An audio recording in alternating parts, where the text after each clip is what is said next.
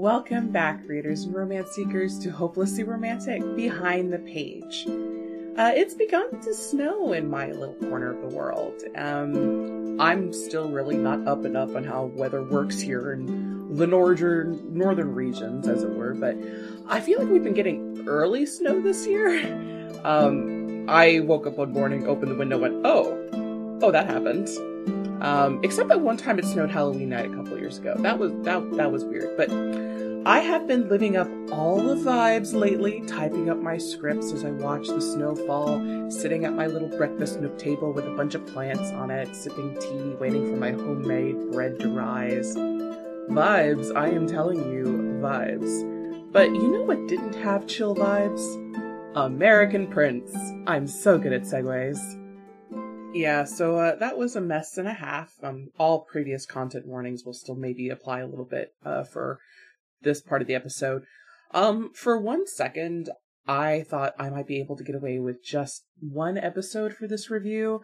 I thought that because we had already laid out some groundwork from the last novel, I'd be able to do one episode here, but nope, I failed on all points.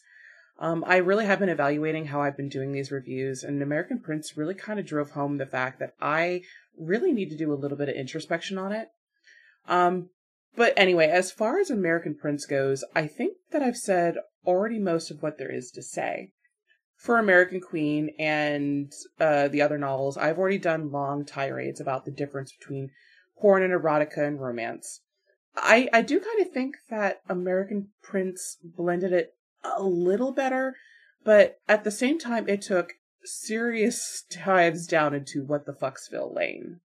So with American Queen, we already knew about Ash's half-sister Morgan Le Fay, and we already knew that they boinked before either one knew that they were siblings, so watching it happen again from Embry's perspective was great. It was just delightful. And Morgan being Embry's stepsister did not help anything. The step-sibling romance would have been easier to swallow than the straight-up incest. Even then, it's still icky for me. Look, I'm not here to yuck another person's yum, but familial sexual relations, even between step-siblings or whatever, that is XXX all the way, hard no for me, and I'm pretty sure that I am not alone here. The only reason I'm allowing New Camelot to slide with this one is because it does draw directly from Arthurian canon. In some versions of the story, Morgan and Arthur are actually siblings. And sometimes they even get together, so yay. And way back when these stories originated, incest did not have quite the same alarm bells as it does for us. Still not great, obviously, but it happened. You know, people married cousins and siblings and stuff. I did try to do a little bit more research on Arthur lore. I actually rewatched the Overly Sarcastic Productions videos on Arthur and his knights. They're short videos compared to the mountains of lore that they address. But it does give us some historical context for what is a very compelling story. And it talks about the myriad of different versions, or I guess I would probably really say evolutions, because all versions of Arthur's story kind of build on what was made before. Back when I read American Queen, I made the guess that Aveline was possibly a version of Mordred, only because of the way Greer had introduced Mordred as a catalyst for familial strife and how that can destroy relationships.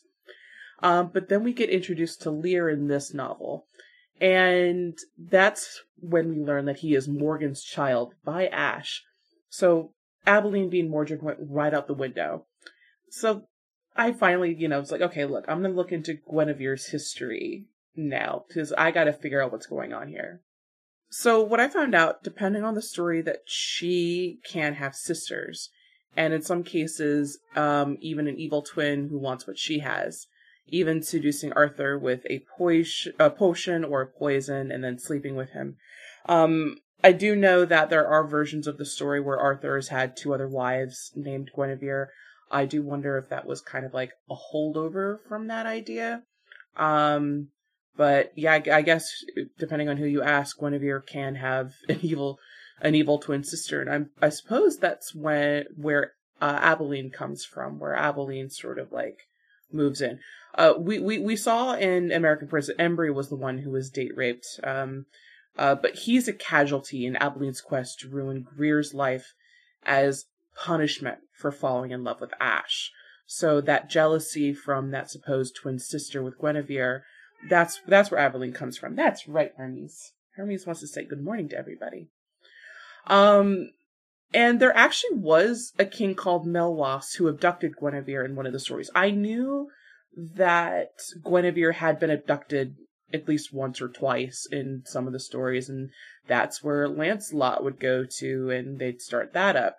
But I was surprised that Melwas was an actual name. He at some point he's turned into a king named Malagant, or I've heard Maliger. I know this is how that's pronounced. But he was introduced by a French poet, also unpronounceable, Chrétien de Troyes. He was the author that gave us Lancelot. Back in the time, courtly love is like that really big thing in France with, ennobling power of love never to be fulfilled, and adoration of the lady.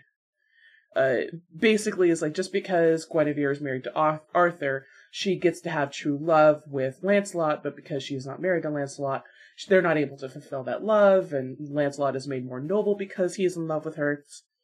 It's a mess, but that was the thing at the time when Chrétien de Troyes wrote in Lancelot. Later authors would make the adultery bad, kids. In the story, Greer is a professor of medieval literature, and I kind of want to take a medieval literature class now. I'm sure there's something on the internet. But I also do wonder if the author, Sierra Simone, has a similar background, because she knows what she's doing. She's pulling from all over Arthurian canon and using it however she likes. But that's also the really nice thing about Arthurian mythology or any other mythology. You can pull from it, change it, mold it, and in this case, turn it into hardcore BDSM porn. I'm certain weirder things have happened. But at any rate, let's go ahead and move on to what Heather is reading this week. And I'm only going to say that I've been reading what's up next for the podcast. And you'll hear that at the end as usual. It's interesting. It's very different from American Prince, but still very interesting. Absolutely a case of I didn't know what I was getting into. It's a trip.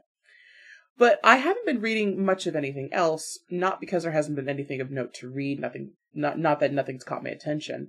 There are a few novels that I would like to have.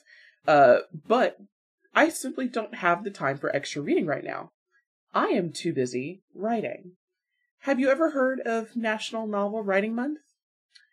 So NaNoWriMo, as it's called, got onto my radar about 10 years ago. It was one of those things that I've always wanted to do, but I never sat down and did. Either because I wigged myself out, told myself I couldn't do it, made the excuse that I didn't have time, blah, blah, blah, blah, blah, whatever. The goal of NaNoWriMo is to write a minimum 50,000 words between November 1st and November 30th. It's got novel in the name, but the rules are pretty loose here. It can be a short novel. Well, most novels are like 80,000 words. 50,000 words is pretty short, almost novella territory. But you can also do short stories, nonfiction, whatever you want to do, so long as you're hitting 50,000 words. On average, a writer needs to output about 1,600 words or so, a little bit more, to make it. At the time of writing this episode, I should have hit 25,000 words. I'm just barely there, and I gotta get my keister in gear if I want to make it on time correctly. I know that I'm crazy to try this with literally everything else going on in my life, but I have decided that I am done with excuses. I was done telling myself that I can't. I've never officially done NaNoWriMo before. Once upon a time in a different life, I challenged myself in a random month of the year, not November, because I was in a weird place at the time mentally, and I just wanted to get back to my roots. I hadn't written anything in ages.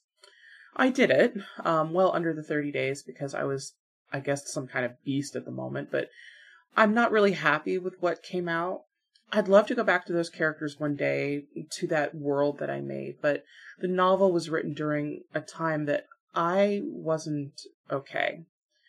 There were good things happening in my life at the time, sure, but the novel that had resulted had become an outlet for some very painful scars that needed some healing. And looking back at it, sometimes now all I can see is the pain. I am in a much, much better place now, and I've been playing with an idea for, well, longer than I should have. I kept telling myself, oh, I'll write it one day, I'll figure it out sometime.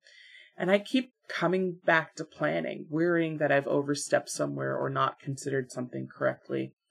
But that wasn't getting me anywhere. And now, a year and a half of reviewing erotic romance novels later, I finally have gotten fed up with my excuses and decided to pull the trigger. I'm writing my very own erotic romance novel, Fear Be Damned. There's a couple of terms that I've enjoyed learning about for NaNoWriMo. There is the planner, and that's pretty self-explanatory. The planner is someone who, well, plans. They build their backstories, flesh out all the characters, outline the plot, the whole shebang. They are there for everything. I tried to be a planner, and that's what got me in trouble. I overthought things and just cut myself off at the knees when I wanted to write. It's just like, oh no, what if I don't get it right? So on the other side of this coin are the pantsers. Pantsers are, like the name implies, writers who fly by the seat of their pants. They learn more about their characters and their world as they write. They let the words fly where they may. Folks, I am a pantser. I am just winging it and I don't give a damn. I feel like it's maybe being like a sculptor a little bit. I don't know what the final shape is going to look like until I've made it, so I'm going to do it. Now, according to the rules of NaNoWriMo, I could technically count these scripts that I'm writing for the podcast into my word count. That would make it so easy. My 1,600 word count is basically smashed when I add in whatever I'm doing for the podcast. Hell, the script that I'm writing now has already hit 15,000 words. And that's not including the stuff that I add, because these are only for points. I'll add stuff into it. But that's not really why I'm here. I am here to write a novel. And I'm going to do exactly that. So I'm not going to cheat, as it were. I mean, I still would technically, quote, win. I think they said, like, the last 5 days of November, you can start putting your words into their word counter. And that will let them count and officially declare you as a winner. Judging by the way it's going, though, I'm probably going to go beyond 50,000 words. But I don't necessarily have to be done by November 30th. I just have to hit the minimum 50K. And then people like to call December NaNoFixmo. That's when all the editing occurs. And I'm pretty sure that I'm going to have a lot of scum to skim off the top of my book. Kill your darlings, as they say. I'm just right now really focusing on getting the book out. I don't know what my editing process is going to look like, and I'm really, really not sure what I'm going to be doing after it's edited to a point where I'm comfortable attempting to get it published. That's going to be the really interesting thing for me, because I don't know what direction I'm going to go. I could, in theory, try to find myself an agent, because from what I understand, very, very, very few publishing houses will accept cold submissions for manuscripts, and something that you get immediately on your desk on December 1st after NaNoWriMo goes straight into the trash. And I don't know if I want to do the self-publishing. I have a certain amount of resources that would make that a little simpler. I don't know. I really don't know. So it'll be really interesting to see. And of course, I will have to let my ego go, because it's very possible that I'm going to write it, I'm going to edit it, and then everyone's going to go, wow, this is trash. And I'm going to have to accept that in the arrow and barbs of my heart. There's really nothing that I can do about that. But really the person I am only really trying to make happy is myself at the moment. That's who matters right now in this process while I'm writing, is I'm working on making me happy. So it's the middle of November now, and I seriously do not recommend trying to pick up NaNoWriMo if you're interested at this point.